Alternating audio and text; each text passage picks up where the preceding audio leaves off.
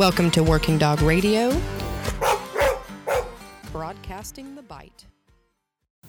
This episode of Working Dog Radio is brought to you in part by the best training conference on the planet, HITS Canine Training and Conference, www.hitsk9.net, or call Jeff Barrett 863-529-5113. We'll see you there. One of our other great sponsors, be sure to check them out, Ray Allen Manufacturing up in Colorado Springs, rayallen.com. Be sure to use the discount code Working Dog Radio for 10% off. Spell it out, get the discount. Everyone knows Ted and I are huge fans of Dogtra. We use all their products, lots of stuff. Dogtra.com. Use the discount code WDR10 for 10% off a single item over $200.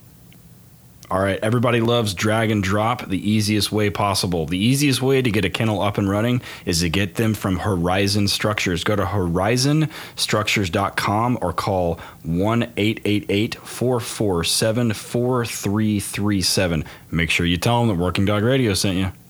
There you go. One of our newest sponsors and one of our favorites, Kinetic Dog Food. KineticDogFood.com or call 512-279-8966. Get your dog on the right track.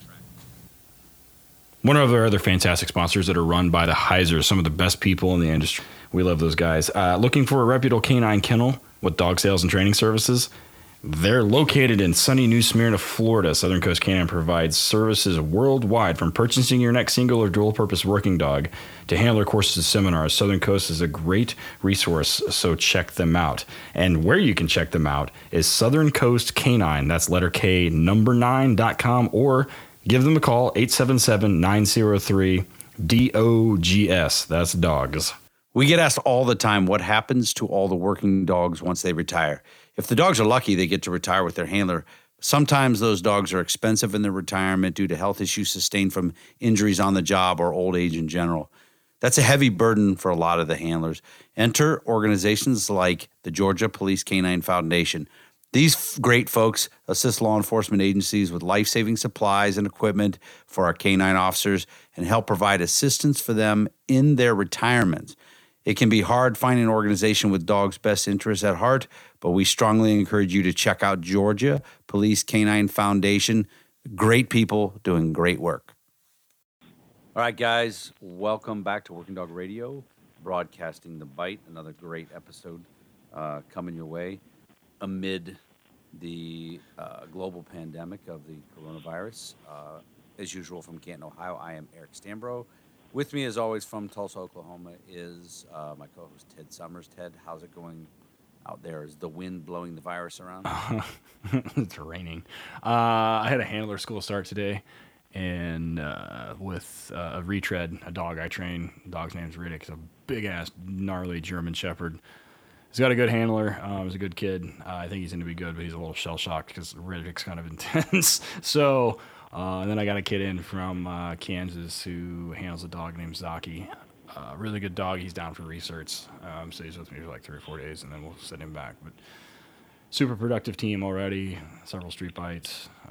Just down to hang out and do some training. And then we've got a bunch of green dogs we're working through. We had a dude send me three German Shepherds the other day that turned out to be pretty nice. That they just kind of showed up, and I'm like, yeah, okay. So, they ain't bad. So Travis and Scott and I are working them. But what do you got going on? Well, I've had a pretty busy February and beginning of March. I sold a bunch of dogs. Several of them are going to be in an upcoming class. It's supposed to start March 30th at Canton, and I offered to help the trainer Chris, who took my place. This will be his first big dual-purpose class. There's 6 dogs in it. 3 of them came from me, and or maybe 4, I have to think. And the other one is a retread. Unfortunately, since the last episode came out, we had a handler from a small agency that used to train with commit suicide. And his dog, Bronco, stayed in the program, and they got a new handler. So that guy's going to be in the class. A dog Bax that I had for a while, he's in it. A dog named Jack and a dog named Conan. So yeah, I do have several in there. But that just got postponed today. because of the coronavirus. It got postponed till I don't know when, sometime maybe late end of April. No one knows. We don't know how this is going to play out. So that's what I got going on. I'm trying to empty out the kennel before. Well, you have no choice. I mean, I could try to find dogs in the United States, but I went to the airport Thursday and got a dog out of Europe, probably the last dog to fly out of Europe, the afternoon flight. So, It was probably the last dog out of Europe. For a while, till the end of, end of April, my vendors probably. over there in Europe said, they have no choice. There's no international flight. So until that gets lifted, I'm going to empty out the kennel because there's some HRD stuff lining up in April, but who knows? We don't know what's going to happen. So as of now, we will still be going to Indiana in 2 weeks for the decoy thing, just outside of Indiana, Daleville, Indiana, to do the HRD decoy course to get those guys set up, because we go back there in June to the same group, and those decoys are then going to decoy for us at HRD. So bringing it full circle. So as of now, I'm still going. So we'll see. Today is the 16th. So who knows? They have, it could get weird, but so everybody stay safe. The cool thing about a podcast is you don't got to leave to listen to it. You can just stay home, stay in your car, whatever. So what do we got going on today? This is going to be good, man. So our guest today has only told this story a couple of times. The incident is probably well known to some folks, but the story hasn't been told, mainly because being the quiet professional until some things on this incident came to court. Nobody knew the details, and they kept it to themselves until everything was released in court papers, and then they did, interviews. But our guest today is, and we'll get into, I'm just going to tell you who he is, and we'll go through the thing, and then we'll get into why his story is so amazing. And it's our friend Michael Toussaint. Mike, how are you, man? Good. Thanks for having me on here. I really appreciate it. Yeah. No, thanks. Sitting down in wonderful Cincinnati, Ohio.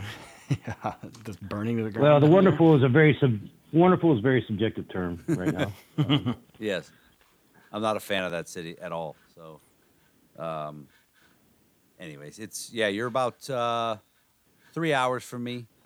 I go there every once. Actually, I just got a couple dogs from a lady in Cincinnati.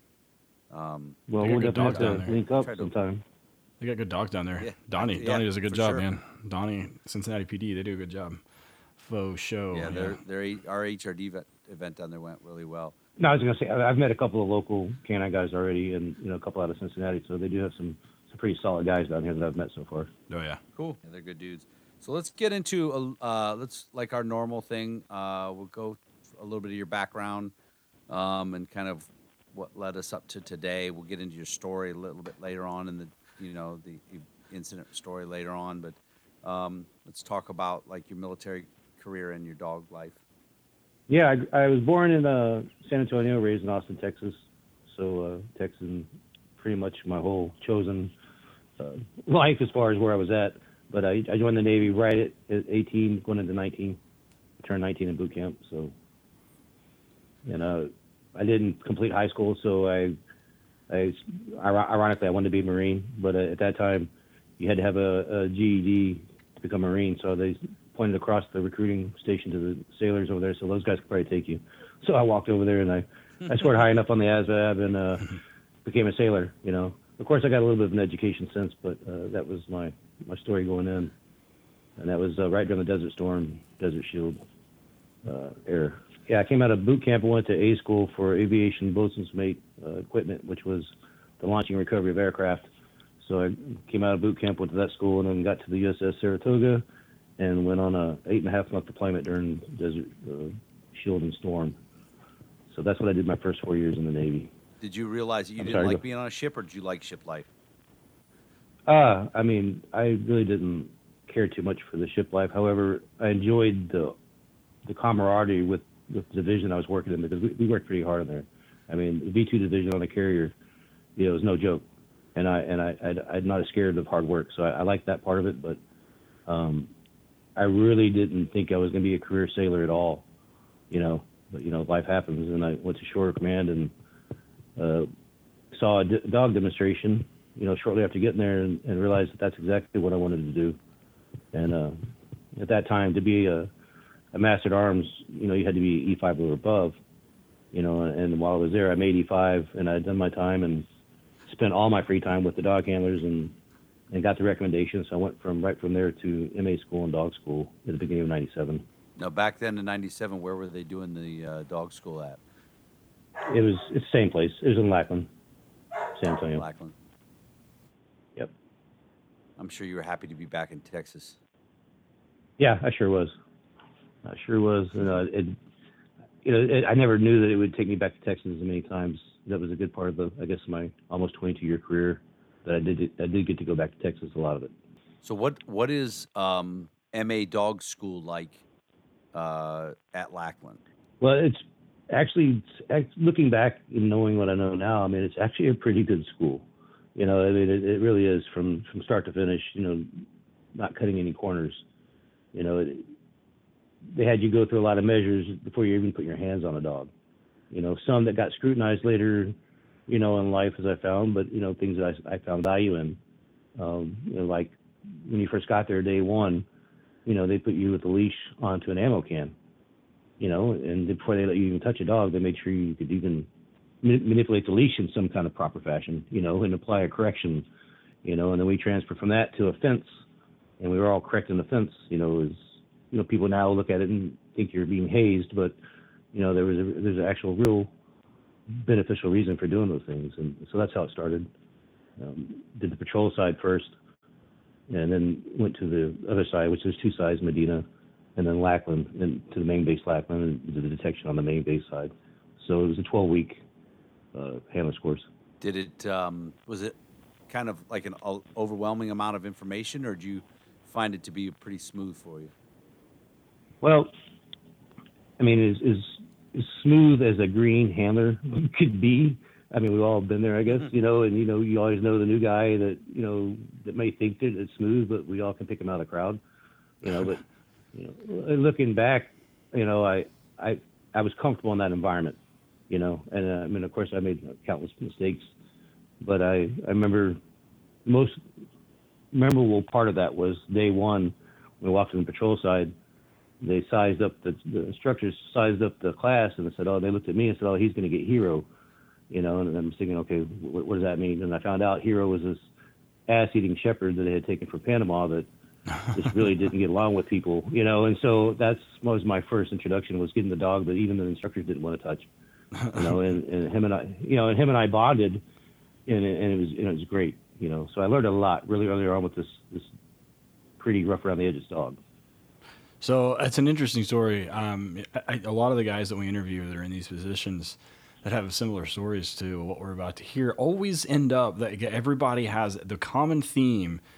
We just interviewed a Marine handler, Dowling, and he's the same thing. He had a dog that was just an absolute fucking ass eater, and they were like, "Oh, let's give this to him." Like he shows up at the kennel out on the West Coast, and they're like, "Here's your dog, bro."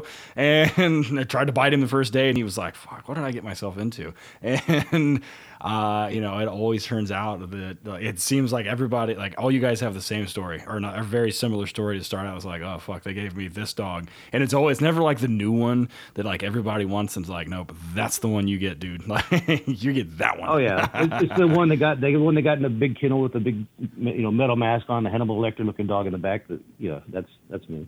That's the one I get. Exactly. So, you went through, how long did it take before you and Hero bonded, and where he was fairly easy to handle? Because you got to remember, take into consideration, this is my first time officially touching a dog, so, it was very, I think what saved me was I was so naive to really how bad that dog could have fucked me up, Yeah, because I wasn't fearful at all, knowing that now that's probably what saved me. I was just being natural with this dog in there, and I didn't fear him probably like I would have if I'd have known better, So, so it took us, if I remember correctly, it was a good probably a full week, before we, there was just no doubt a great bond to where, if I was going to take a break, nobody would touch the dog. I'd have to go, tie him off on a tree, and because nobody was going to hold him, Yeah. But yeah, he was that kind of dog, and he was awesome. You finish school and you go back, and you were stationed where Guam. with him? Yep. So you do the Guam MA from thing. 97 to 2000. Awesome. So you do the MA thing for a while with Hero, and then you come back and you come back to Lackland, correct? Well, no, Hero was the dog I was assigned in patrol aspect at Lackland. He was the dog that was there just to be a trainer. So I actually only stayed with Hero through the patrol side. And then once we finished patrol, we went over across to the main base on Lackland, and I went through detection. Gotcha. So those dogs there were dogs we got to go through school with and take, to go on to the rest of our career with. It was just a training dog. A tool. So when you end up in Guam, who are you handling there? That's a whole other funny story. I get to Guam, and here I am, the guy just out of dog school, and the handlers meet me, and they're like, hey, it's late at night by the time I get there. And they're like, if you just want to come in the morning, we'll take you to the kennel. I'm like, no, fuck that. I want to go meet my dog. And so they kind of look at each other, and I'm like, what's going on here? And then they get to the kennel, and they walk me in, and I walk up, and I walk up to this dog, and he's staring at the freaking wall. And they're like, this is your dog, Ducky. And I'm like, he's like, looks at me, looks back at the wall. I said, well, what is wrong with that dog? And they're like, well, the handler just got kicked out of the Navy for, mistreating him. So the vets got him all kind of medications and all kind of stuff. And by the way, he's decertified in everything. But welcome to Guam. So you get another one. You get another problem child. Yep. Yeah, I sure did. And I mean, I can tell you that I think that was probably the most memorable, important tour that I had as far as dogs go. I mean, me and this dog, we spent 3 years together. And by the time I left, he was certified in high levels patrol and detection, also the only tracking dog on the island. So, I mean, it was a lot of trial and error because back in 97, all we learned how to do was to kick a dog's ass and doing what we wanted them to do. Positive reinforcement, all these things that we, now that are, very smart to use in the right, settings and times. We didn't know that. I didn't know that. Right. So he was very forgiving, as I made my mistakes trying to get him where, he needed to be, and he taught me a lot. Where do we go after that? I go to Ingleside. Well, the funny thing about that tour for me was, I was on the phone with the detailers, and I did not want to drop leash. The last thing I wanted to do was drop leash. And at that time, depending on what detailer you had, some of them felt that, you needed to drop leash and you need to go to sea to get these warfare pins. Oh, you're never going to advance in your career and all that. And I told him I didn't really care about all the warfare pins or, making rank. I just wanted to be a dog handler. And he goes, well, we've got a investigations position open there. And they've got a dog handler rotating after that. So I won't backfill it, and it's such a small base that you'll be able to do both. And this is a detailer telling me all this. So I was like, well, as long as I get to, stay working with dog, I'll take it. And so I went from there to Army CID school, then to Ingleside. And when I got there, they did only have one dog, and I was learning the investigation side of stuff. And I started communicating with Lackland and establishing some good networking with them. And I got us another dog, and then 9/11 happens. So, we all know that changes everybody's life at that moment. Yeah. So I built the bomb program because at that time when I got there, they didn't have a program at all. They would go to Corpus Christi just to use their kit for training. So I developed and procured a bomb, SOPs and everything. Got the kit, got the dog certified, got an additional dog from Lackland, just built up Ingleside's assets. And I was there for almost 4 years. And then I left there and went to Bahrain as a kennel master from 2004 to 2006. It's interesting after 9/11, the guy we had Dowling on, and he talked about going over there to Iraq and as a Marine with the dog handler, and he shows up in his commanding officer's office, and he was like, I'm here. He was like, and? He's like, I'm just a dog handler, and he was like, and it was so weird to me because the guy asked him, he says, hey, can your dog find bombs? And I'm like, wait a minute. You mean he didn't know that, like, he's like, no, man, they had no idea, and it was crazy. So I guess in one rotation, like, the Marines were like, well, shit, well, we got these motherfuckers, these dogs can find bombs, they can find people, we need more of these. And it went from 0 to hero really, really fast. And he said it was an interesting time, but it's so weird to hear that now. I mean, we're in 2020, and I can't imagine, and a lot of guys in special operations, I don't think, can imagine not having a dog on a team, either for human or explosive odor. And, like, I mean, most of the time, like, guys now, it's just kind of a second nature thing. But he was talking about the first time he went out in Iraq, and it was like, he was like, can I send the dog? They're like, yeah, fuck it, send him. And, I mean, they had no idea what the fuck's going on. They're like, sure, why not? So it's super weird to hear, like, and you developed the bomb program while you were over there, or helped them do it, because they had no SOP, no training aids, no nothing. So Right. after that, at what point do you come back to the U.S. to do some of the Kennel Master stuff at Lackland? Well, I spent the 2 years in Bahrain, and just to clarify, Bahrain had a bomb program. It was Ingleside that didn't. You know, Bahrain had it was the biggest kennel, the operational kennel in the Navy, and it probably still is. And that's all their whole mission was explosive detection. You know, and that was pretty much their only means for existence out there, was just for that. You had 22 dogs, 23 dogs out there that were all, you know, straight detectors. You know, Right. that a lot of them had dual purpose capabilities, but there was no need for that out there, so they didn't certify them as in patrol. But it had a share of problems when I got there, for sure.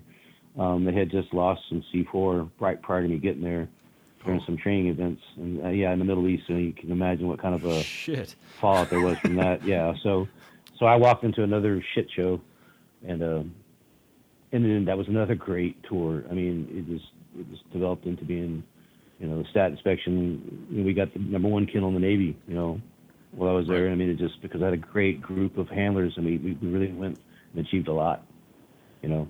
So I left there in 2006 and came back to Lackland, and I made senior chief right when I got to Lackland. So they moved me from the Lackland side over to the 341st to kind of become the superintendent over there of the squadron, which is in charge of the handlers course, the dog training. I mean, everything that all dog guys from the military have gone through, working for the Air Force for a short period of time. As you're either in Bahrain or back at Lackland, was there a single dog that stuck out for you, either for patrol stuff or for detection stuff, that was extremely successful? Well, I mean, there's a bunch of dogs that stand out. There's so many great dogs out there because it was such an arduous environment. I mean, it was with the heat, and when these dogs were always working, you know, in crappy environments, as far as, I mean, the sand would burn their paws and everything, and we do a lot of deployments. So for me to call any one of them out, I mean, I could just go down a list of names. But to answer your question, there's not one that I could say just stood out above the others. You know, there's a lot of good ones. So by this point in 2006, you've done, I know your time in Bahrain was mostly, you know, detection stuff, but you had done tracking, patrol, and the detection. What did you like the most? You know, like Ted he's not as much into tracking as his business partner is. I'm really into tracking. You know, it's one of my favorite things. What was your niche that you really liked? Patrol, decoying. Yes. Patrol was always my thing. I mean, I loved every aspect of patrol. I loved the intimacy of being a decoy. And to me, that's when you really get to know when that dog, you know, what it's made of, you know, and it becomes very, very pure interaction, you know. So I liked decoying. So in Bahrain, were you sneaking it? Did you have to? Oh no, we were absolutely doing it. We were doing a lot of it. And I was, no. I mean, I was overtly doing it. You know, I mean, I had a bunch of very young handlers, you know, a lot of first-time handlers, and so I felt that it was my duty to get them prepared as much as I could for everything, because, you know, it was a short tour. You know, they were going to go out to the rest of the fleet, and I wanted to prepare them. Plus, I just loved doing it. So we had a lot of dogs that were really good patrol dogs, so we kept them proficient, you know, in it, just even though we didn't certify them in it, you know. So, you know, absolutely was a very big part of it there as well. That's awesome. That's Ted and I. We love decoying. We love doing the bite work. I'm real. I just got in the suit today and did some bite work for dogs. I definitely love it. It is probably, my favorite. I'm so passionate about it because, obviously explosive detection will save lives, but when it comes to the work of the police canine that we train in the military canine stuff, I'm all about the patrol side of it. I think it's there's a lot of trainers that don't agree. They think, you just get in trouble, stuff, blah blah blah. I'm like, nope. His nose sniffing for narcotics will not save my life. But no, but the patrol side of it definitely will. For me, kicking ass definitely will.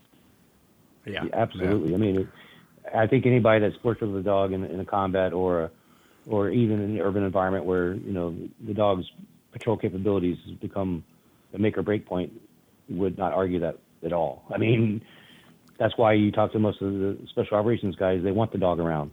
The dog saved most everybody's life. At one point, if not more than once. Oh yeah, without a doubt. So at this point, when you get back to Lackland, had you heard about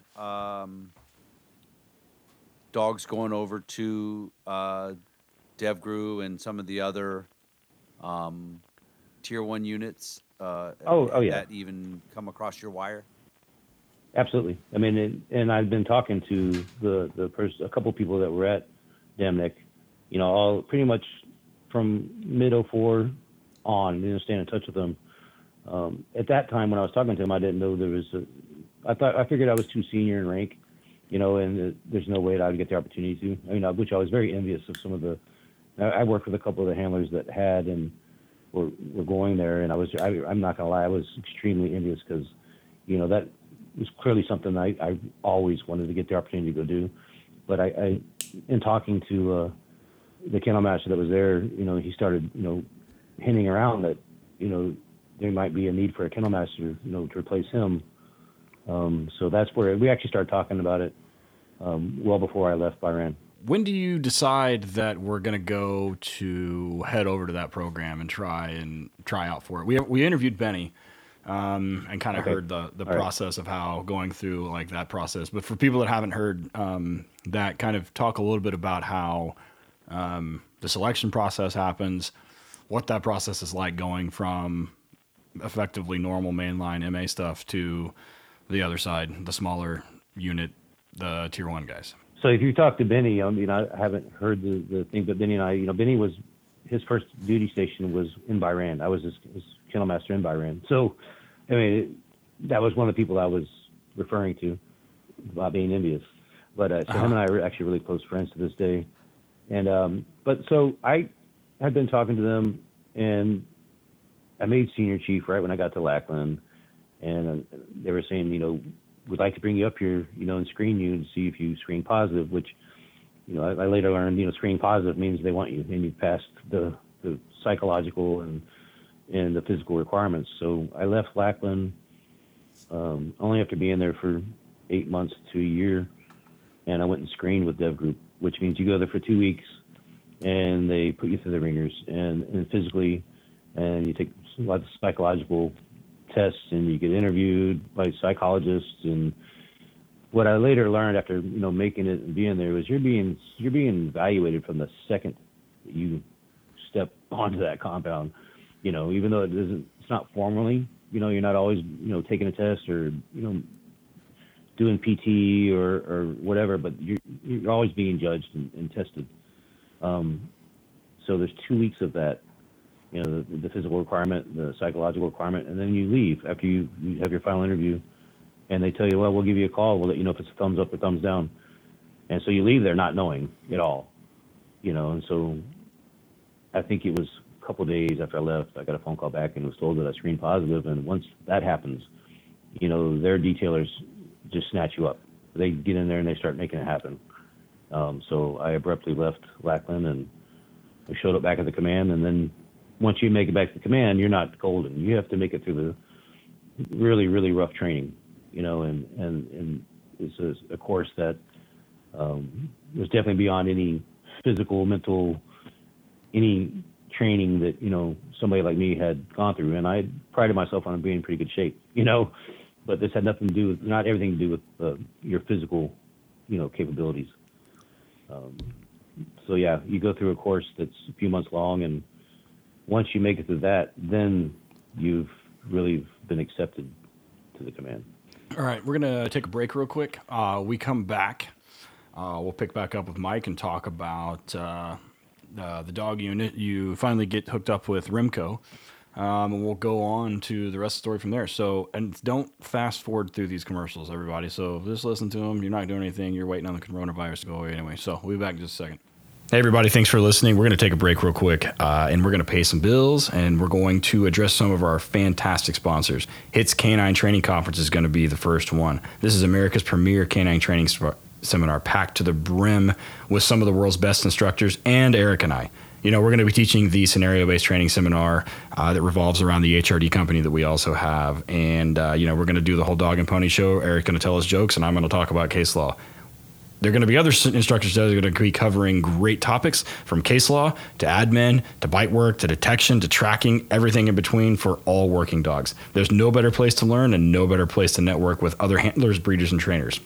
HITS 2020 is being held in Scottsdale, Arizona this year from August 18th to the 21st. So hurry up and register. And I know all of you listening, wait till the last damn minute to register. Don't do that because the price goes up. Go to HITS Canine, that's letter K number 9.net, or call Jeff Barrett at 863-529-5113.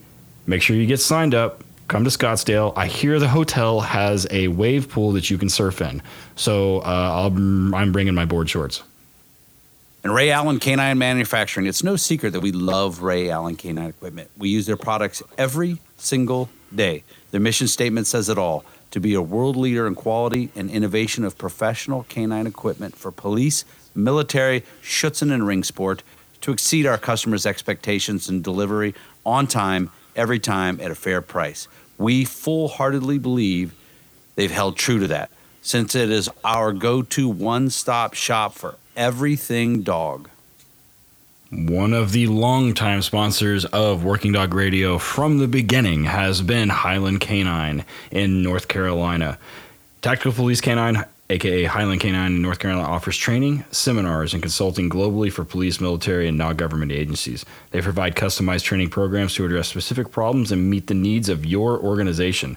Check out their wide array of handler courses, instructor courses, supervisor courses, and online courses at tacticalpoliceCaninetraining.com. Jason and Aaron Ferguson are two of our most favorite people, and they have been with us since the beginning, so hit them up. We get it. Fueling a working dog can be tough, but they need that high-quality food to give them the energy and nutrients that they require for the work we ask them to do. Kinetic Dog Food has a great balance of healthy meats and grains and is made specifically for working and sporting dogs. They have a full line of foods and supplements available, and they've been working to perfect their line with thousands of dogs in hundreds of departments across the U.S., and you can buy it locally, online, or at Tractor Supply. Okay. Another one of our favorite partnerships is with the one and only Dogtra. These guys are producing some amazing tools in the dog training world. Everything from e-collars, GPS tracking, ball training, bark collars. If it's electronic, Dogtra is the best. They are truly revolutionizing the way you communicate with your dog. Plus, they give us a great discount code. Go to dogtra.com. Everybody hears me say all the time, you can't teach dogs to bite people and act shocked when they do. Inevitably, I get bit. You've all heard me talk about how I get tagged, and being tagged by a dog sucks. So I've used QuickDerm to help myself. But before, I had to go to the doctor's office. It definitely helped keep down infection and everything else. And I've had some non-scarring because of it too, so it's pretty good.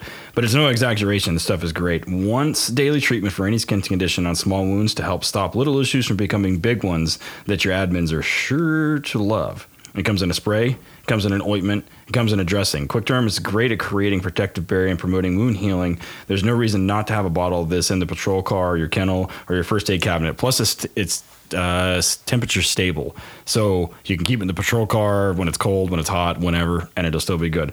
Make sure you hit them up at vetcare.us. and use the discount code 10WDR for a discount on your first purchase, which is going to be 10%.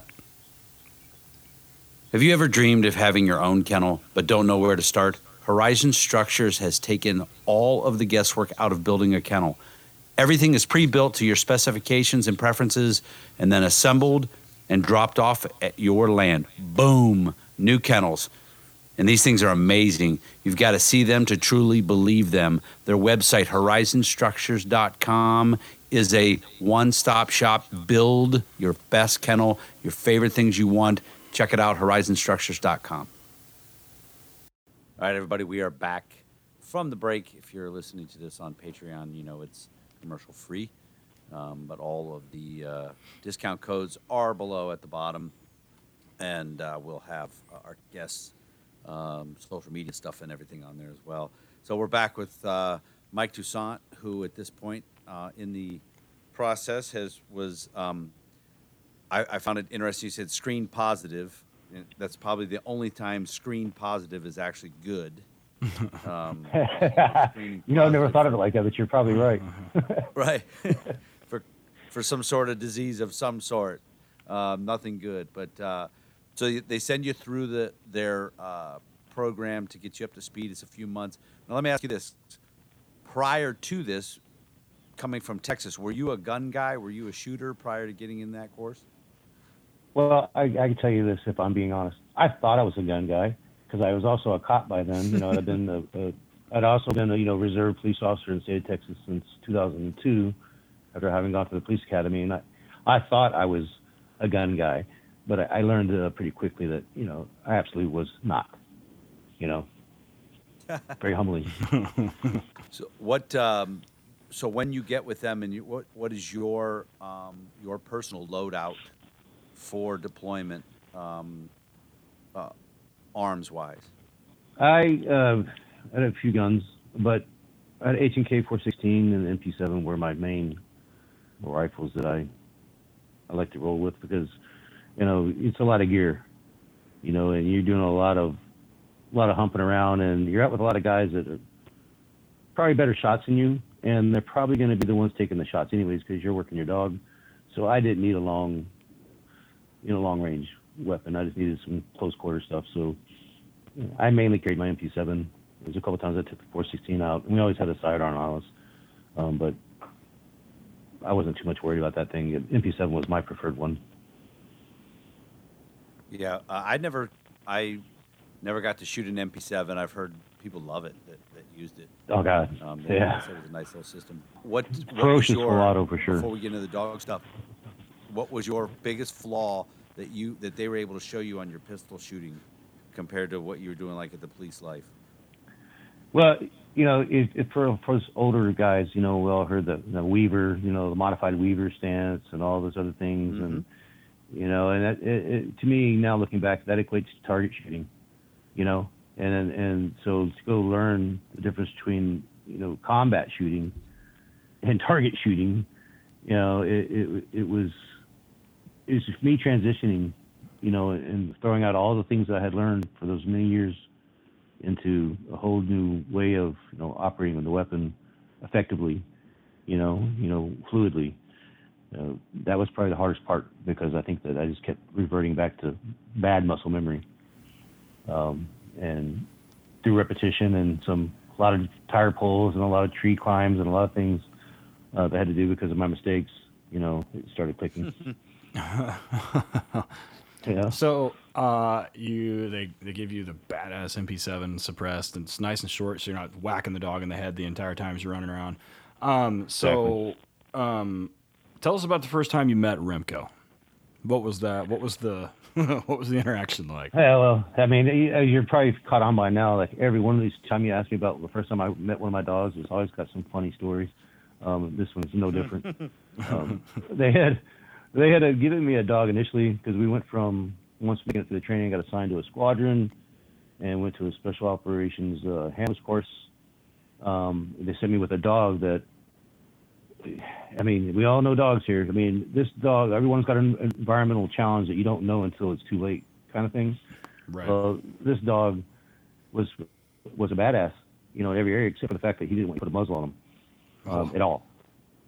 So, I mean, and they were trying, as I found out while I was going through my required training at the command, to get this dog to be comfortable in a muzzle, and they were not successful. And they had a lot of talent there at that command, And so they send me off on a plane, and we take off shortly after getting through the course that we were talking about before with this dog, and thinking that I'll be able to fix it. But, I know they damn well that there's no fixing that.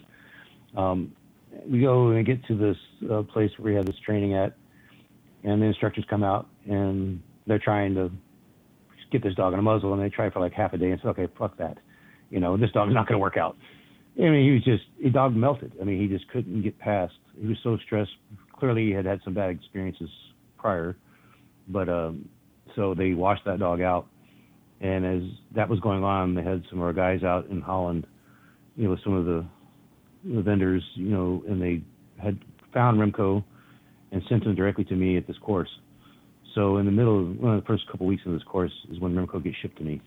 And so, we meet each other. He gets off the plane. He's got some bad set of worms. I mean, he's sick as could be. And I mean, it was pathetic at first, because he was, straight from Holland, and he's sick, and we're trying to get him to do all these things right away. And so we had to get him medically taken care of before we could actually get to know each other. But night one, he tore up the inside of my hotel room, had crap thrown everywhere.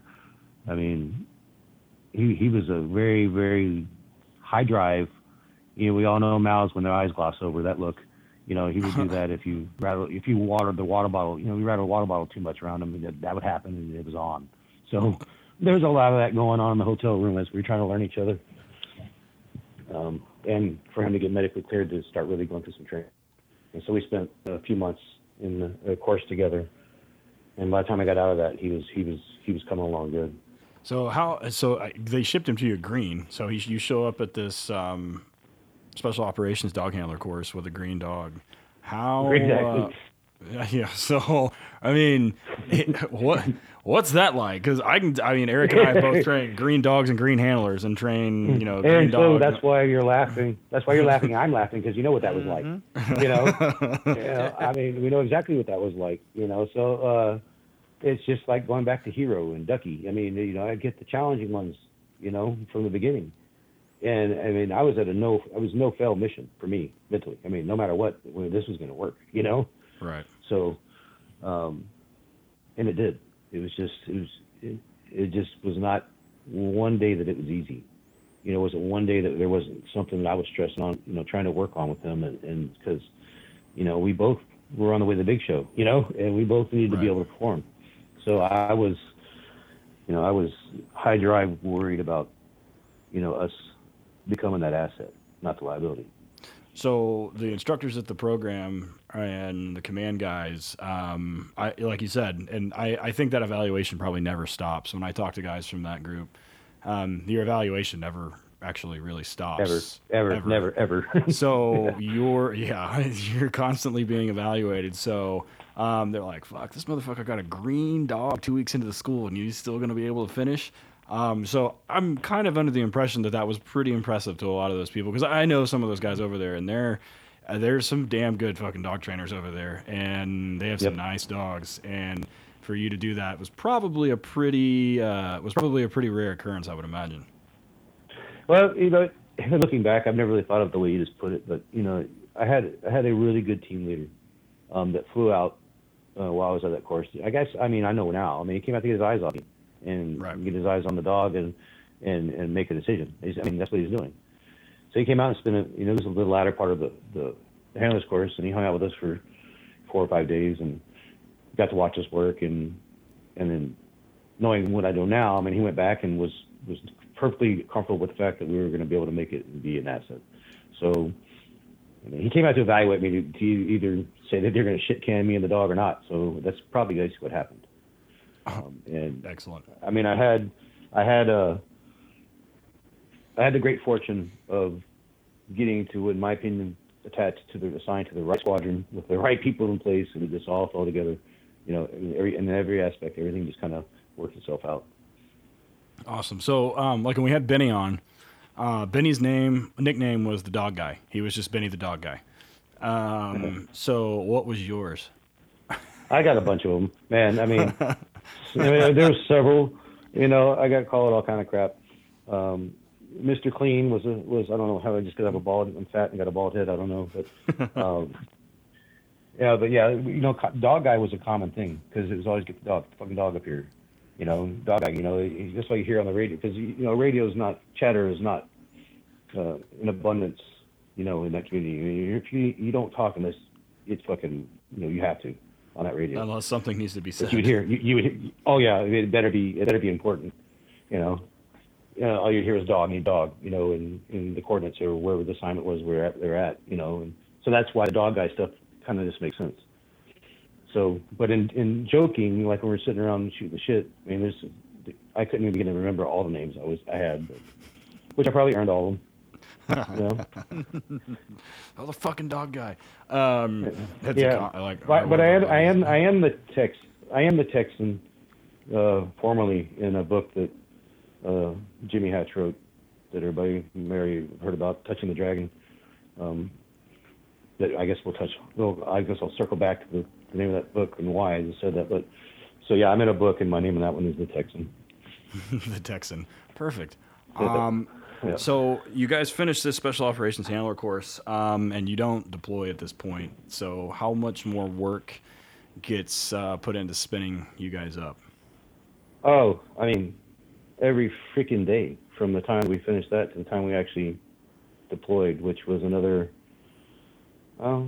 looking back, it's probably 7.5, 8 months that we went back, and you know, and those were important. That was an important time frame. That's where we got to get him, you know, deployment ready. Making it through that course didn't really do that at all, you know, because there's so much command specific things that we do that just aren't the normal, you know, that you couldn't just train for those at that course. So there was a lot of that going on, helicopter stuff, a lot of things that, you know, we were doing, command specific stuff that it was very important for us to get that 7 months, you know, workup kind of time frame. So it was a good 7 months to answer your question. So do you remember the first day? So you had the team leader come out. So do you remember the first day you met the rest of the team and started some of that work with them? God. Yeah, I remember that. I mean, you gotta, you know, you have to know that, you know, even though you think you've made it and you're being accepted, you're fucking not. Until you've gone out and you've proven your worth, you know, deployed, you know, on an operation, and they know that you were there and you're going to be there and that you're an asset, they really don't give a fuck about you. I mean, they do, but they don't. I mean, in other words, they look at you like, you know, you feel like you're the nerd in the room that's just wanting to go shake everybody's hand. Is what I felt like.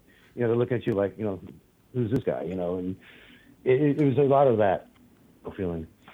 And I understand it, because until you've gone out and you've bled with them and you've done the things that, you know, it happens. There's just not that bond or trust, you know. So you got to earn that respect. You know, it's not just given. During that time, you started working with the team, like as an actual team member. When do you guys officially do your workups and head out? I mean, we were doing workups pretty much the whole time, but we actually left country. I think, if I remember correctly, like mid-April, 2009. Mid-April, because Captain Phillips happened, you know, right before we deployed. So everybody knows they made a movie out of that one. So that was right before we deployed, and that was my guys that had gone to that one. At what point? So you head over April of 2009. And at this point, you know, you're a member of the team, you've been training with the guys, you've had Remco for almost a year now. What, 10 months, 11 months or something? Yeah, it's a little shy of a year. Okay. So at this point, you head over. So can you talk about, because, you know, you'd handle the dog on the patrol side and the detection side for effectively police work. What was it like heading out on the first operation as a special operations dog handler. What was the difference like between that versus a normal patrol dog handler? Well, I mean, outside the obvious differences in importance, I will tell you that, that first helicopter ride out, to the first objective was scary as shit for me. And not because I was scared of getting hurt or getting killed or anything. I was so terrified that either I or my dog was going to fuck something up. I was so worried about either one of those happening that I was a mess,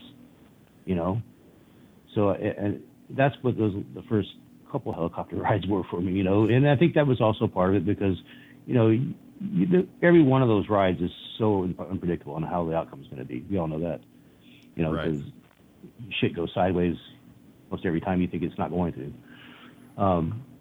So they were very selective in how they utilized us because we had to learn the march in, we had to learn all these different things, these different requirements for us. That they weren't just going to throw me to the front of the pack and go do a clearance, night one.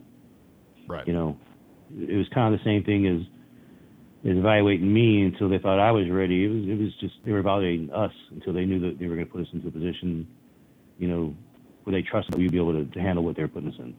They didn't just throw us off chasing squirters night one, Yeah. So it was a process, So on those first couple, how did the dog do? Even though you were nervous. He did pretty well, honestly. And he checked me a couple times. I think he was like, "Calm down, asshole. I got this." Really. This is being honest. I think that a couple times, I guess, we all know it goes down leash and all other crap. Oh yeah. Even though he wasn't really tethered to me, he was free ranging most of the time. That's the best way to sum it up. He felt it, and so there was some mistakes made that were probably 99% because of me. Yeah. But he was getting it. He was things were happening. Opportunities were presenting themselves in a nice, timely, chronological fashion. I guess I should say that. It all started clicking. Yeah, for sure. When we had Benny on, he said that when he went through the training program, it was so fast, and he was struggling, whether he was or wasn't. He felt he was struggling. The speed of the operation and everything was so unbelievably fast. And he said he was so thankful when he got out on deployment because things were actually slower. Did you find it to be that way? Yeah, that's one thing I guess we've never really talked about, but yeah, that makes sense too. It makes more sense, I guess, is the best way to sum it in my mind, because the command is so front sight focused. It's such a very volatile machine at all times. There's always things going in 100 different directions of that command, and at least deployed, you kind of know, either you're going out or you're not, and you've already been getting your intel. You already have a kind of situational awareness on what the potential things are, so it's easier to kind of have a mental preparedness for that, versus the command is just chaotic, Is there a notable time before we get into the rescue thing that Remco had you have a great story about Remco, either with a squirter or with a find for buried device or anything like that? Where you actually the guys in the team were like, "Holy shit!" I'm glad the dog was here. I'll say that with putting it in a way that I can say it. Yes, to answer your question, yes, there was a time in which we had a person in the room that was deep in the room, and Remco found them, engaged them, and that would be the time that they said, "Okay, now they're ready." So yeah, he did. He located and found a guy in a room in the dark. Obviously, everything we did was pretty much at night, and did his job, and he crushed it. And I was so happy. I wanted to go rub one off. But yeah. It was that kind of. But moment, I waited. I waited. I'm a professional, so I waited. Yeah, of course. I almost did. I almost didn't. Excellent. So yeah. So that was the make or break time. I guess that's when it became. and I probably relaxed after that too. Yeah, I mean, we hear that a lot. A lot of my guys, I just have a kid that just graduated handler school, and he went back to his department in Missouri, and he's called me probably, 10 or 15 times, which I don't mind. Paul, if you hear this, I don't care. You can call me whenever you want. But he's calling me about, hey, this is what happened. This is what I said in the report. Is that okay? Should I say this? What should I have done? And, I can tell that, he made it through our handler school, but he's still very like, am I doing this right? Is everything okay? And he's finally kind of hit his stride a little bit on the detection side. And they're out fucking killing it. But yeah, it always seems like there's that one, like all of my handlers, all the guys that I talk to, and they always have like that one moment when they're like, okay, I finally feel like everybody knows what they're doing and everything is clicking. Right. So, and for me, I think that was another challenging thing for me, because, I felt that I was, and I still do. I mean, I'm not, without being arrogant, I was a pretty good dog guy, pretty good dog handler. Right. I was confident in what I was doing, but my reservations and my, apprehensiveness out there was solely because I was so worried about fucking up, I just didn't, I wanted to be somebody that they knew was an asset. And so I was so consumed with that part, that was what became more important. So, yeah, I mean, I get the new handler thing. I mean, it's relative, but out there it was more about me just making sure that, we were valued, and that I had earned my spot kind of thing, Yeah. The same with Trimco. Yeah, and you probably, our followers know this, you probably don't. I worked for a short period of time for the company that has the regular NSW dog contracts. And so I worked as a trainer for the West Coast SEAL teams for a little bit. And Group 1? I had Team 1 assigned to me. It was end of 2013 into 2014 when I was out there, and I was still shocked. Now the West Coast program was only a couple years old at this point, but I was surprised at the lack of knowledge by some of the guys on the team in leadership as to what the dog's capabilities are. So it's nice to hear that you're several years prior to that, and the command knows the value and sees the value of the dog.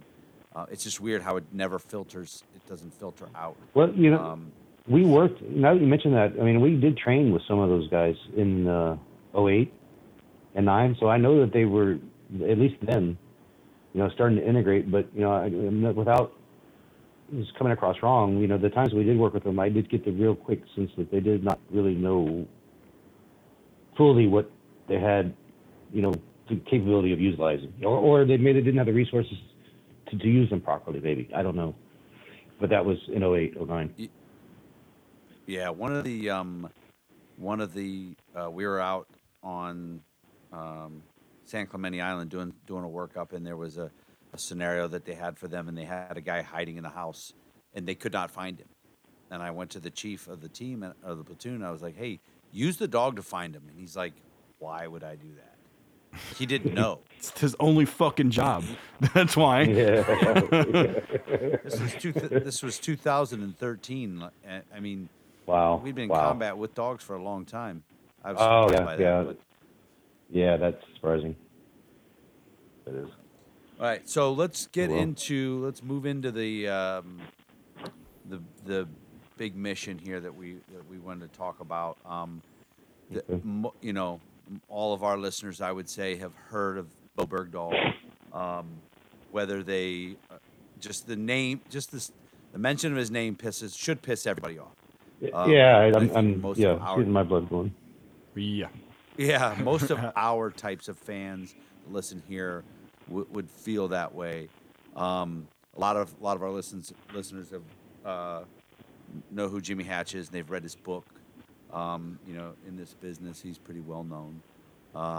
If you haven't, rightfully so. Yeah. Yes.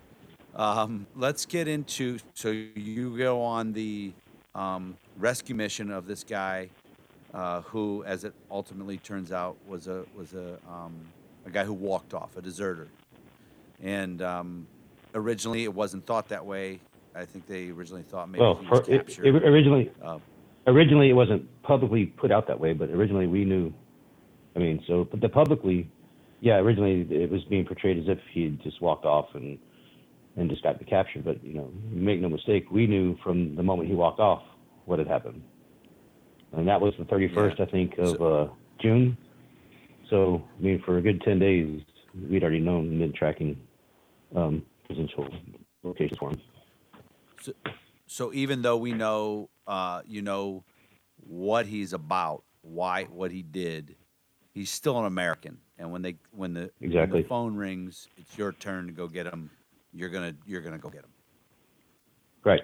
I mean, that's it in a nutshell. I mean, so that night, I mean, because I know that Jimmy's already touched on all this, but that night was we had already been spun down on other objectives that or operations we were going to go on because of basically because of the environmental surroundings at the time were not to our advantage.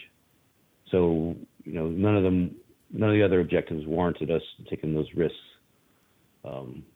But we got some fresh intelligence location-wise on where we believed Bergdahl was being held at. So the decision was made, that we were going to spin up and we were going to go get him. And I think Jimmy even mentioned this in the book that, we did sit there. It's a true story that we were sitting there right, pre-op arguing over what helicopter he was going to ride back in, because we all wanted to talk to him.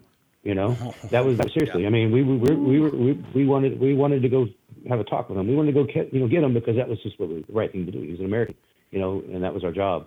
But we all wanted to be the one to have the 30 or 45-minute helicopter ride back with him. Fuck, that is not a conversation I would want to be. Yeah. The joke was on us, as it turns out. So Jimmy you was your team leader at this point? No, actually, see, he was one of the team leaders for one of the elements there. We had our own team leader that over the dogs. So we would every night we might be working for a different team leader, depending on where they needed a dog at as far as where in that part of the operation. Sometimes we go with a couple dogs. So he had his team, and my initial assignment on that night was I was going to be with another squad, but shit went sideways before we even landed on the ground, and so everything changed. Wait, let's just go ahead and get into the whole thing, and we'll I'll probably have some questions for you here and there. Okay. All right, so we're mid-flight. We take off from our location, and we were going to be going to one place to meet up with another troop. And in mid-flight, things changed. Our troop chief came around and gave us new assignments, and we were landing pretty close to the objective, pretty much on top of it.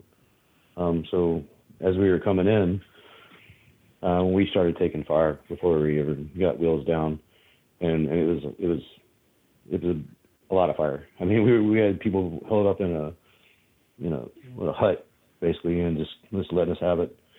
So we landed, Jason helicopter landed, we got, in our tactical formation and just kind of had a firefight for a while until we got that under control. And we were lucky that nobody got hit during that one because of, we were sitting ducks for a while, floating buses. And then as we were doing that, there was people just running, and it was a really spread out scene. I mean, more so than some of the other ones that, been on, but a lot of different buildings, a lot of different, groups of people, and a lot of things happening all at once. So as that firefight developed and finished, it gave enough time for people to be squirting and who knows doing what.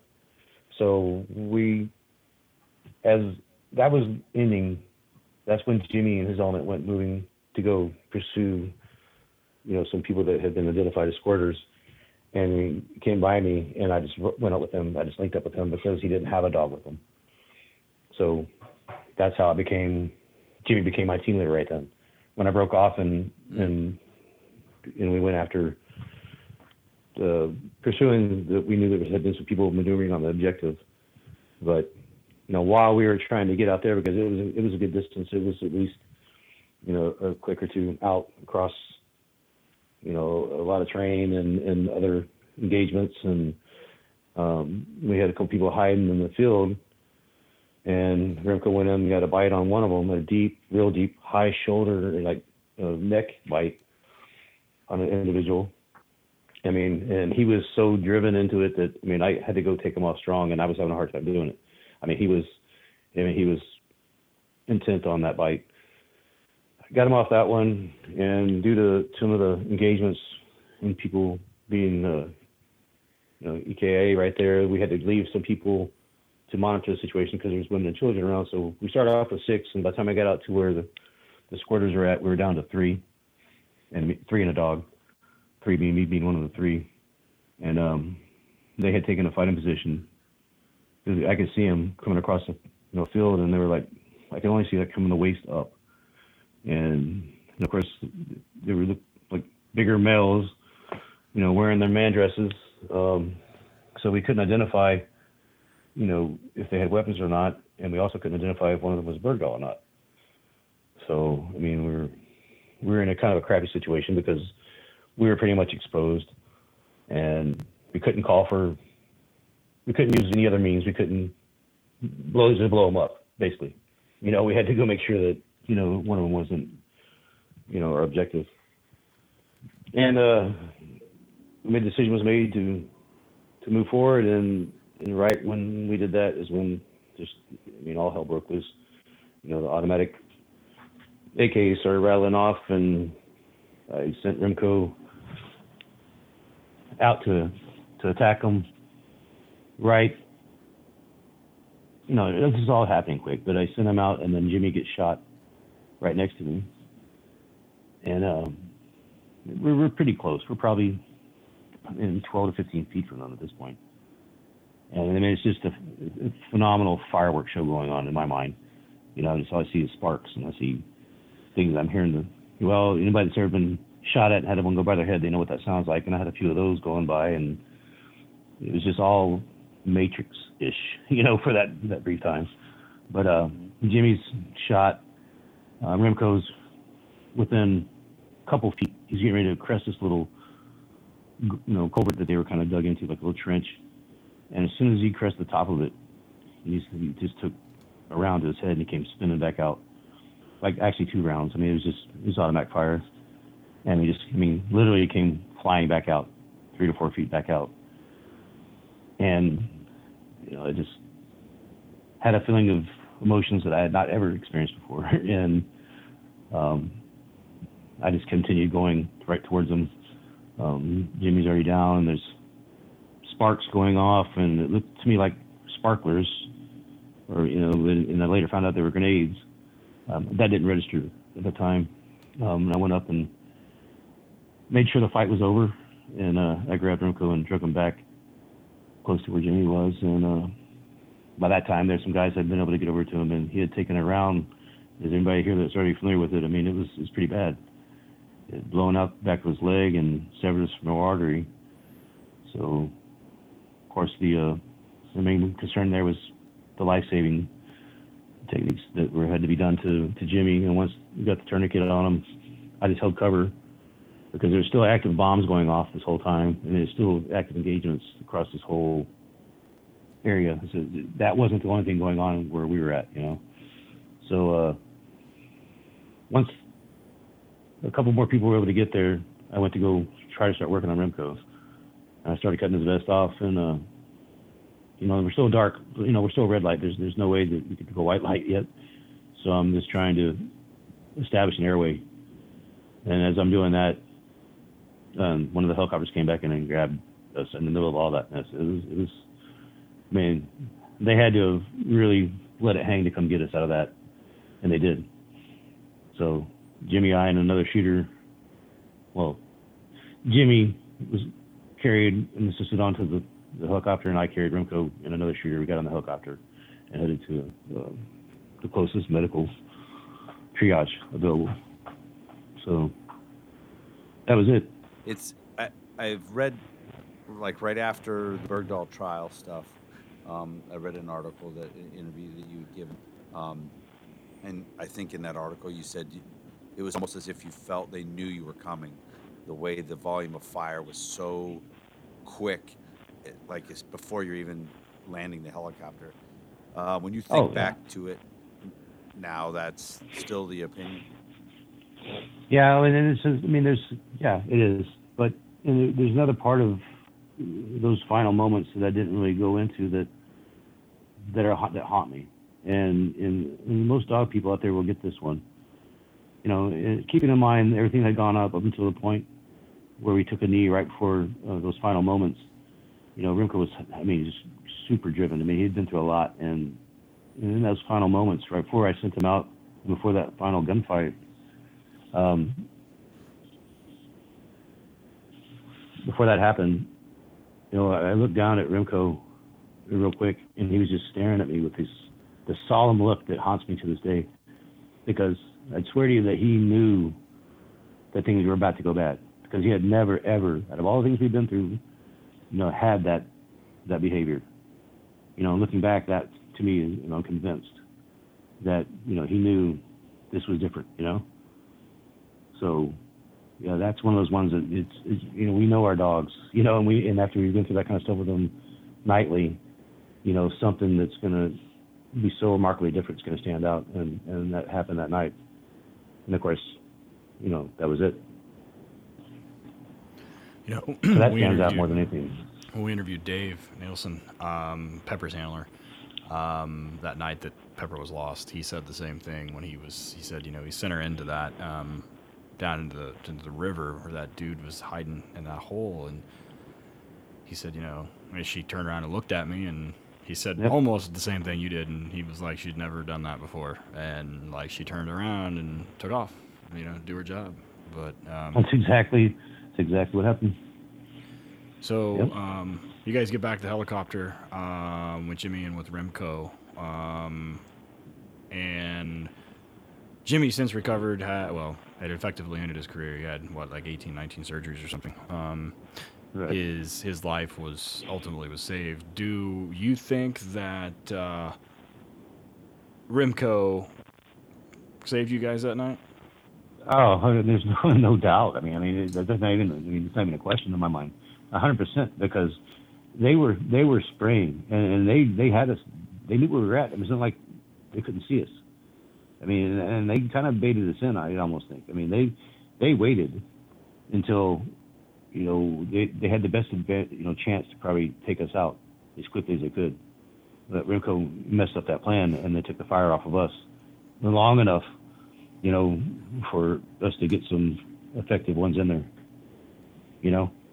So it was us or them, and Rimko was the only thing that made it at least where it wasn't at least one or two of us that got carried off there. Well, one other thing is, after they went and did their SSC afterwards, came back to do all the evaluation of all the battlefield. I can tell you this: that those guys had enough explosives and RPGs and grenades and stuff that they do to have done a lot of damage. So they weren't just two guys in a field with two AKs. They had a lot more with them. So, yeah.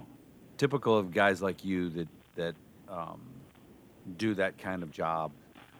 You downplay your role in it. When you get up to, you had to fight your way to Rimko, shooting these guys from 10, 15 feet away. Heroic stuff that ultimately eventually gets you awarded a Silver Star. But is it, so when he goes down, is it you knew you had to move forward to fire, or was it, I got to go get that dog? Was it, you know what I mean? I'm trying to put this into I think it was just both of heads. Yeah, because when I mentioned it, there's a range of emotions that came over me. It's really hard to describe. It was, how fucking dare you? Really is the best way to say. It was indescribable, the fury I had for the fact that they had just shot my buddy. They just shot my dog, and they're trying to get me. And it's just like, I just went in kind of a, disbelief, I guess. And fuck you, I'm gonna win this, So that's kind of, I guess, the best way to answer that, Yeah, we oftentimes in training try to get, we tell guys that, if you have to send the dog and you're in the firefight, you need to focus on your shooting and everything, and not really get so tunnel vision on your dog. Is that bullshit? Is that impossible? Like you're gonna It's not. watch what the dog does? Yeah, well, it's. I mean, I don't know what everybody's answer to that would be, but for me, it's impossible for not to worry about my dog. You know, that's impossible. But you know, that night, I mean, he wasn't in the field of fire anymore. You know, he was thrown back well out of the. I mean, it all happens. You know how fast stuff happens. It was super evolving quickly. So, you know, so the targets of opportunity were a lot more clear quickly without having to worry about, you know, him, I guess. So after that, you guys end up coming back. How long did you stay in country? Did you come home right then? Oh no, I stayed. I mean, there's another really one of my best friends worked the dog Cairo on the Bin Laden op. Mm-hmm. And I mentioned that because we were deployed together, and Cairo got shot at that deployment right after Rimco, like a week after. So I met them in Bagram when I flew Cairo back to Landstuhl. And I'm not trying to take any thunder away from the book that's coming out because I haven't read it yet, but I'm sure that's going to be probably in it. But so yeah, it turns out I got like a week and a half break from the madness right after Rimco got killed to go help out a teammate, another dog. Came back out in the theater, and I worked a couple of the dogs out there, and I was in theater till the latter part of September. I got injured on an operation. I ended up breaking my neck and back. I've now had, to date, I've had 9 surgeries. So that, you know, after that, I was no longer get to be a cool guy. Anyways, so it kind of goes back to what we were talking about earlier. My favorite thing to do with dogs is decoying, you know, and I can't do it now, or I shouldn't do it now, and it irritates the crap out of me, you know. I shouldn't. So, aha. See? Yeah. I mean, I shouldn't, but I will. I mean, I absolutely will. I 100% will. You know, and that's how dumb I am. So I was out in theater till the latter part of September, to answer your question. So back home, I don't know what kind of in that command, what they can do as far as honors go for the dog, what the process is. Because, again, like you said, you're still fighting. You still had to go jump on another dog. What was the reception, and what happens back home with? It's one thing that, I mean, the command is just amazing, really, in almost every regard. They value 100%. Every one of them value the dogs, and the dogs are not just a tool. So the respect for the loss of a dog is very high, you know. So, I mean, they have their own memorial over there, and it's not taken lightly when we lose one of them, you know. And so the reception, I mean, but sadly, I mean, you know the story. The attrition rate for dogs going to combat, you know, those numbers suck, you know, with us. So it's not like it hasn't happened before, and it's happened many times since, you know. So it's sad to say, you know, business as usual, you know. I mean, because no matter how many shitheads were killed one night, there's always going to be more the next, you know, in the next hour. I mean, so we have to always be ready for that next hour. So, you know, yeah, there was a lot of respect and a lot of, you know, proper things done for the loss of Rimco, but yet we still had a fight going on, you know. So it was a matter of getting the force multipliers back out there and making sure they were ready. You know, this is always the mission. Man, that's you know, and ultimately that dude was recovered. I've read the interviews, and I have read parts of some of the stuff that's been out, and everybody kind of feels like that was like you said, you thought that it was almost like they knew you were coming, that there was bad intelligence given. It was almost a needless type deal, but Rimco did save you guys, and without a doubt, you know, the story is very common among dogs in that field. Several times, a friend of mine handled a really well-known dog, Benno, in the Rangers, and Benno had tons of fucking stories about that dog. Some of them were funny about him falling off the roof of houses in the dark and turning around, the dogs being gone. I've got some funny ones. Yeah, I mean, I can do that all day, but that's going to take a lot longer, and y'all want to put on here. Plus, I don't want to make myself look too bad. Right. But yeah, I usually most of those funny stories, involve me doing something really stupid. So well, it's still a dog. No matter what, at the end of the day, he's still a dog. He still lick their own ass and eat cat shit, no matter how well trained they are. So. That's right. So you get out of the Navy, and now you're training dogs. You're up in... Yeah, I'm training dogs now. I am in Cincinnati right now. Currently, geographically, I'm working as a director of operations for Bulletproof Dog Training. I was contacted by the owner, which is somebody that I met in the Navy back in Guam, back in 97, as we were talking about earlier. And we stayed in contact, and he got out, and he started his own business. And he called me at the right time, because... after I got out in June of 11, I went right into a full-time job in the police department there in the San Antonio area. And I've been doing that since I got out. I was just really over that and tired of it. And he's called at the right time. And I will resigned from the department in January this year and moved up here. And I've taken this position. And we have a location in San Antonio with some trainers just doing some obedience stuff. And we have plans on, spreading out and opening facilities in different areas, but it's baby steps. How many years did you do at the police department? I did almost 9 at the department that I retired out of. I did a total of 16 and a half commission in the state because I was a reservist for the first several years after 02 with another department in South Texas, and then of course I was the reservist that was never there after I left Texas. So this agency kept my commission for me and kept it, active with all the requirements that I got waived from because I was deployed to combat zones. So it took some managerial work to keep my license in that kind of state. So I felt kind of dedicated and loyal to them, came back and worked for them post-military until I just had enough. So it was active full-time police officer, almost 9 years in total, almost 16 and a half. I understand the whole feeling of being sick of it. And getting over it and moving on. Trust me. It's a hard decision, man. I don't regret it. Yeah, it sounds like the same thing. When we interview all these guys that get out, and everybody says the same thing. They're like, "Yeah, it was hard to do, but I'm not going back." So, would you honestly, to be fully honest, it was probably one of the easiest things I've done. I mean, once I made the decision, that's what I was going to do. It was just such a weight lifted, and I've felt better since I walked in and put my 2 weeks in. I just physically have felt better and mentally. So, yeah. It was the right thing for me. I'm glad I did it. Now you just got to try to see if you can't get him to open up Bulletproof Dog Training in Texas. No, we're going to. Like I said, we have 2 trainers there, but we're gonna. We have sites on there. I'll get a facility down there. I mean, because Texas is a big state. I know there's Benny's down there. He's doing great. And I would never, think of anything as a brother that I love. And so he would never be my. I would never want to do him wrong or become something he had to worry about. So I'm not saying I'm going to try to impede on what he's doing.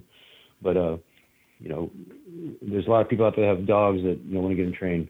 So there's enough for everybody. That's what I was going to say. Texas is a big state with a lot of dogs. Yeah. Yes, it is. Yep. So, yeah, I'm here now, and we're on Facebook. We're also on Instagram. We're trying to step up our social media presence. So anybody listening, please come follow us or check us out. We'd appreciate it. That's it's on Facebook. I just found it. It's Bulletproof Dog Training. Go look them up. The Instagram for Ohio is the Bulletproof Dog Training 519. You'll see it. We just had a good event that was going to happen at the end of this month that got canceled because of good old coronavirus. My buddy Will, the one that wrote the book for Cairo, was coming up. Spike's Canine Fund, which everybody on here probably already knows, is Jimmy's foundation. We were all doing a little event together that was going to go off on the 28th, but now that's been put off by the lovely government here. So you guys listening, please stay tuned because we're going to get it rescheduled. And definitely like to see, especially anybody that's listening to this podcast, come out and join us when we get that together.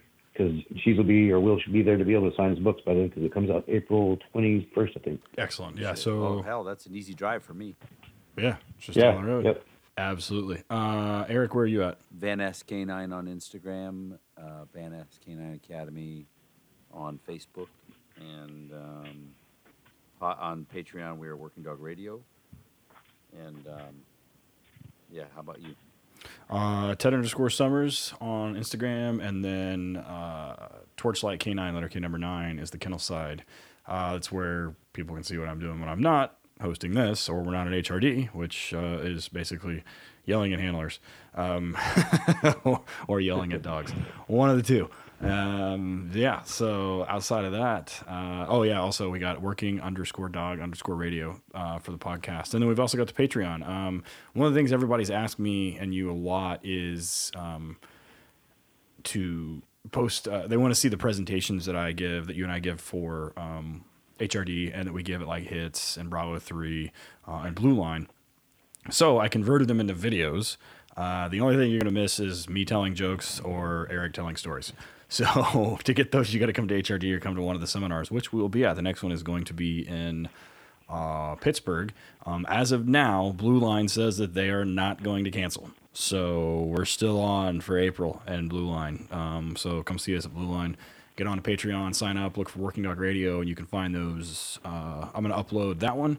I did a tactical tracking seminar for a sheriff's office here in Oklahoma that was integrating a dog, and I'll put that one up. And then I'm also going to put up the one that we're going to use at our HRD decoy seminars, and goes through all that stuff on the front end of those. So that have all the videos and all that stuff on them. So yeah, head over there, check it out, patreon.com. Outside of that, Mike, this has been awesome, man. It's been a great episode, and we super appreciate you sitting down and taking the time to talk to us. I really appreciate you guys having me. And I also want to add one more thing for everybody listening. Sure. Please come, even though I'm not a big social media person, but I do have a Rimco page on Instagram that I'm trying to do. So I got a couple other things I'm working on to keep Rimco's name going. So please come follow me on Rimco, at Rimco the War Dog on Excellent. Instagram. Yeah, we'll put that in the show notes. So everybody on the IG, go follow it. I think I do. Yeah, I do. And yeah, you do. For sure. So everybody go check it out. We'll put all that link stuff in the show notes though. But yeah, Mike, man, it's been awesome. We appreciate it. It's been great. I look forward to meeting you guys in person, having a beer with you or whatever. If they ever lift the freaking curfew or whatever they got going on. Well, yeah. So everybody else listening to this, wash your fucking hands. So we'll talk. Don't lick doorknobs and don't lick windows. So awesome. Wash your hands, don't lick windows. My mom would be so proud of me. Excellent. So everybody, we'll talk to you soon. We appreciate it. Our oldest sponsor, our first sponsor, and our good friend and a great dude all around, Arno at ALM Canine Equipment. His suits and his canine tugs and bite sleeves are some of the best in the industry. I have a whole array of different hidden sleeves from him of all various levels of dogs. He has a discount code for us, which is amazing, WD Radio for 10% off your first order. ALMcanineequipment.com. Give him a shout, man. Arno is a good guy with great quality equipment. ALMcanineequipment.com. One of the original 3 sponsors that have been with us from the beginning is Tripwire Operations Group, LLC. They're an internationally recognized leading provider of products, services, and training for federal, state, local, and law enforcement agencies and military units. They are ATF licensed for explosive material manufacturer, importer, exporter, and dealer with a wide range of explosive products to offer, including custom kits. These kits are great for detection canine imprinting, and they have 3 different kits to choose from. These 3 kits combined create the complete picture for the explosive threats of canines. Be sure to check them out, tripwireops.org. The music in this episode is used with permission by Brother Deeg. Be sure to check him out at Brother Deeg, that's spelled DEGE.net. Be sure to check him out there or on iTunes, Amazon, CD Baby, or anywhere you stream media. This episode has been edited and co-produced by Alicia Brandt. Visit our other sites at patreon.com, look for Working Dog Radio, hrdpolicecanine.com, and look for the nearest seminar near you. Got your reasons, I got my wants. Still got that feeling, but I'm too old to die young now. Working Dog Radio was graciously granted permission to use this music by Brother Deeg. Be sure to check him out at brotherdeeg.blogspot.com. That's spelled brotherdege.blogspot.com. Be sure to buy him a beer at Amazon, iTunes, or CD Baby, or anywhere you stream your music. Working Dog Radio was edited and co-produced by Alicia Brandt.